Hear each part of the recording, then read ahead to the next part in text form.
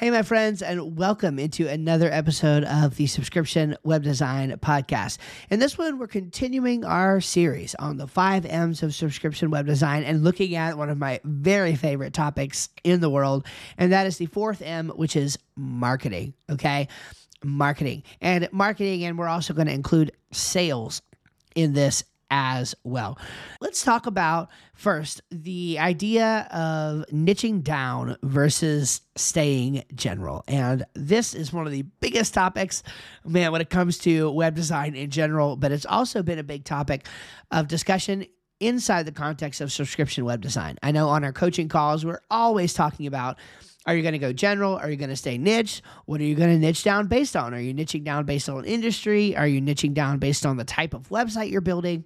It's a big, big topic that we've covered in various other settings. I even had a recent podcast with Josh Hall. I think we recorded that in January, maybe of this year, January 2023, that episode published. So go check that out on Josh's podcast. We talked a lot about some different creative ways to niche down that go beyond just picking an industry. And I have a podcast episode that I recorded on an earlier podcast of the subscription web design that goes into the idea of niching down and some questions that you could ask. And so if you're interested in a deeper dive on that topic, then lots of free resources out there that I've helped create that go into that as well. The big question that I want to talk about here as it relates to niching down versus staying general is one of the most important questions that you could ask in business across a variety of things. Okay. This applies a lot more than just choosing someone to work with. But it does apply heavily in choosing someone to work with. And that's the question of who's your who? Who is your who? When you have a who defined in your business, the world opens up to you. And here's the catch. Your who cannot be everyone. Okay. That's not a who. Now, it could be multiple people marketed to in different ways, but you got to have a who. You got to know who you're talking to, because if you don't know who you're talking to, how are you ever going to reach them? I think about my friend Tammy, who I mentioned a few episodes ago, who builds websites for dog breeders. And here's the thing, like, is it the most profitable niche? Like, there's all kinds of problems, right?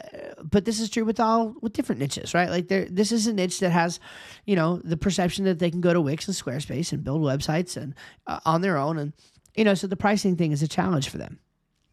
But at least she has a well-defined who, that she's an expert in what they talk about. She knows their language patterns. She knows their fears. She knows what keeps them up at night. She knows the questions that they're asking. She knows the various scenarios that they're going to be in. And so imagine, even if you're working with a niche where maybe there's a little bit less profitability, as long as people are willing to spend money on it, which she has already proved, then all she needs to do is make sure that she's reaching enough people to be able to make it work. And we even ran some numbers based on the income that she wants to make. And it really wouldn't take that many clients to be able to make this work for her. And I think you might find the same thing is true. But imagine that she has a website that is just the go-to resource for marketing and website design and building your website if you're a dog breeder. The opportunities there are huge because the search opportunities, the search engine optimization is huge. The expertise is huge. Imagine there's dog breeder conferences or something where you could actually be invited to speak as the expert in marketing and website design and selling more of your puppies. Like, it's amazing the opportunities that are there that you wouldn't get if you were just a generalist. So it makes a big difference to ask, who is your who? Who's the person that you're going to serve? And not only from the standpoint of strategic business, but here's the bigger deal. From the standpoint of who do you enjoy working with? Who do you just love working with? Is there a particular industry, a particular type of person, a particular demographic or psychographic that you just love to work with, that you would like to niche down to? And if you could duplicate that client and work with as many of them as possible, you would love your life. That's what I'm asking. Marketing becomes so much easier when you know who you're talking to. It's one of the biggest mistakes that people make is not defining a who for them. Okay, the second thing is the sales pitch, okay? And I just have 3 words here that I really live on and live by and lean on when it comes to the selling of subscription web design services, okay? And this has always worked for me, especially early on when you don't have a lot of even testimonials and a lot of accolades behind your name to be able to work through. These three things universally help if you're just getting started or if you're many, many years down the line.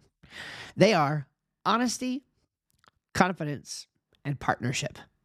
Honesty, confidence, and partnership. Okay. Now, these all sound simple, but please don't neglect them. Honesty, because if you want to be able to answer your client's questions, but they have a question and you don't know the answer to it, are you going to try to fake your way through it? No.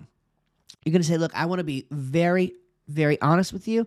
I don't know the answer to that question. It's a fantastic question. If it's okay with you, I'm going to find out the answer to that and get back to you by tomorrow at noon. You know what I mean?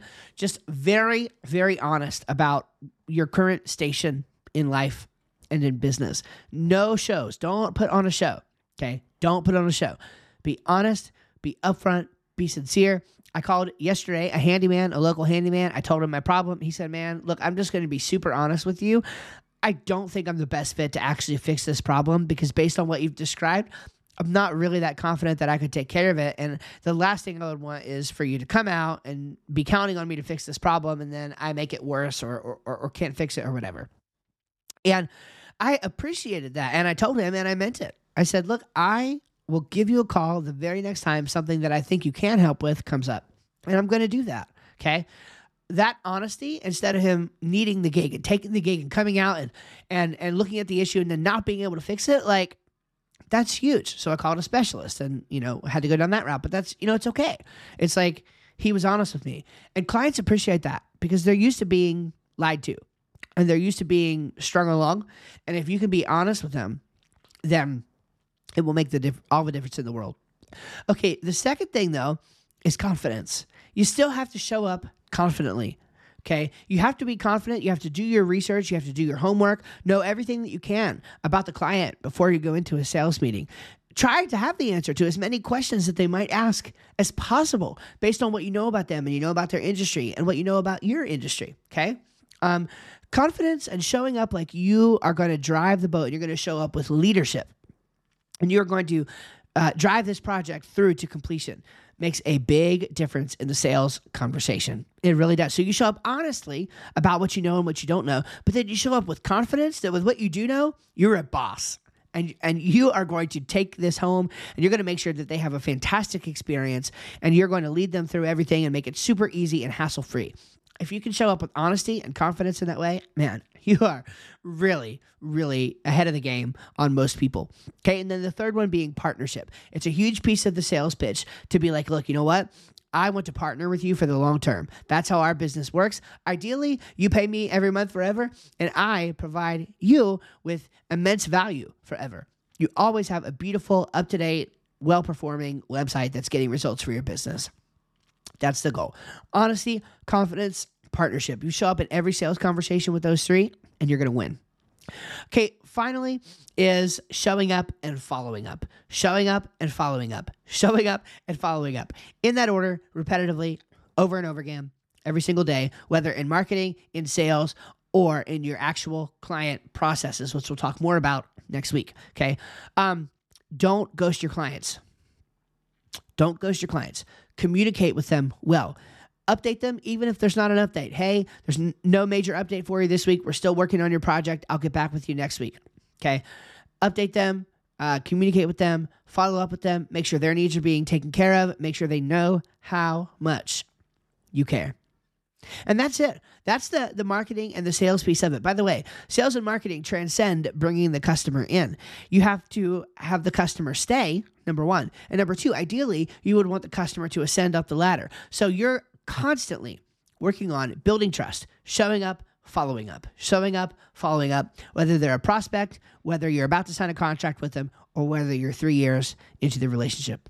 All of those pieces matter. Look, if you would like some personalized help implementing these 4 and 5 M's into your business, we're going to talk about the 5th one next week. That's the method. If you are interested in some more personalized help in the context of the group coaching that we do with other fellow web designers who are right where you are and who are even some of them a little bit ahead of you and providing some great valuable advice to you, and just a great community of people who are learning together, then I would invite you to go to subscriptionwebdesign.com and sign up there. Right now, we're running a special offer, and I don't know when this is going to go away, but as of right now, you can get signed up for a $1 trial. It's a 14-day trial, and so I would love to have you in there and come check out everything, get to know some people, and we'll see you there soon, okay? God bless, take care, catch you on the next episode of Subscription Web Design. Hey there, it's Steve, and I really hope you enjoyed this episode of the show. You know, one of the biggest questions that I get is, okay, Steve, I'm excited. I love this idea of subscription web design, but I have no clue where to get started.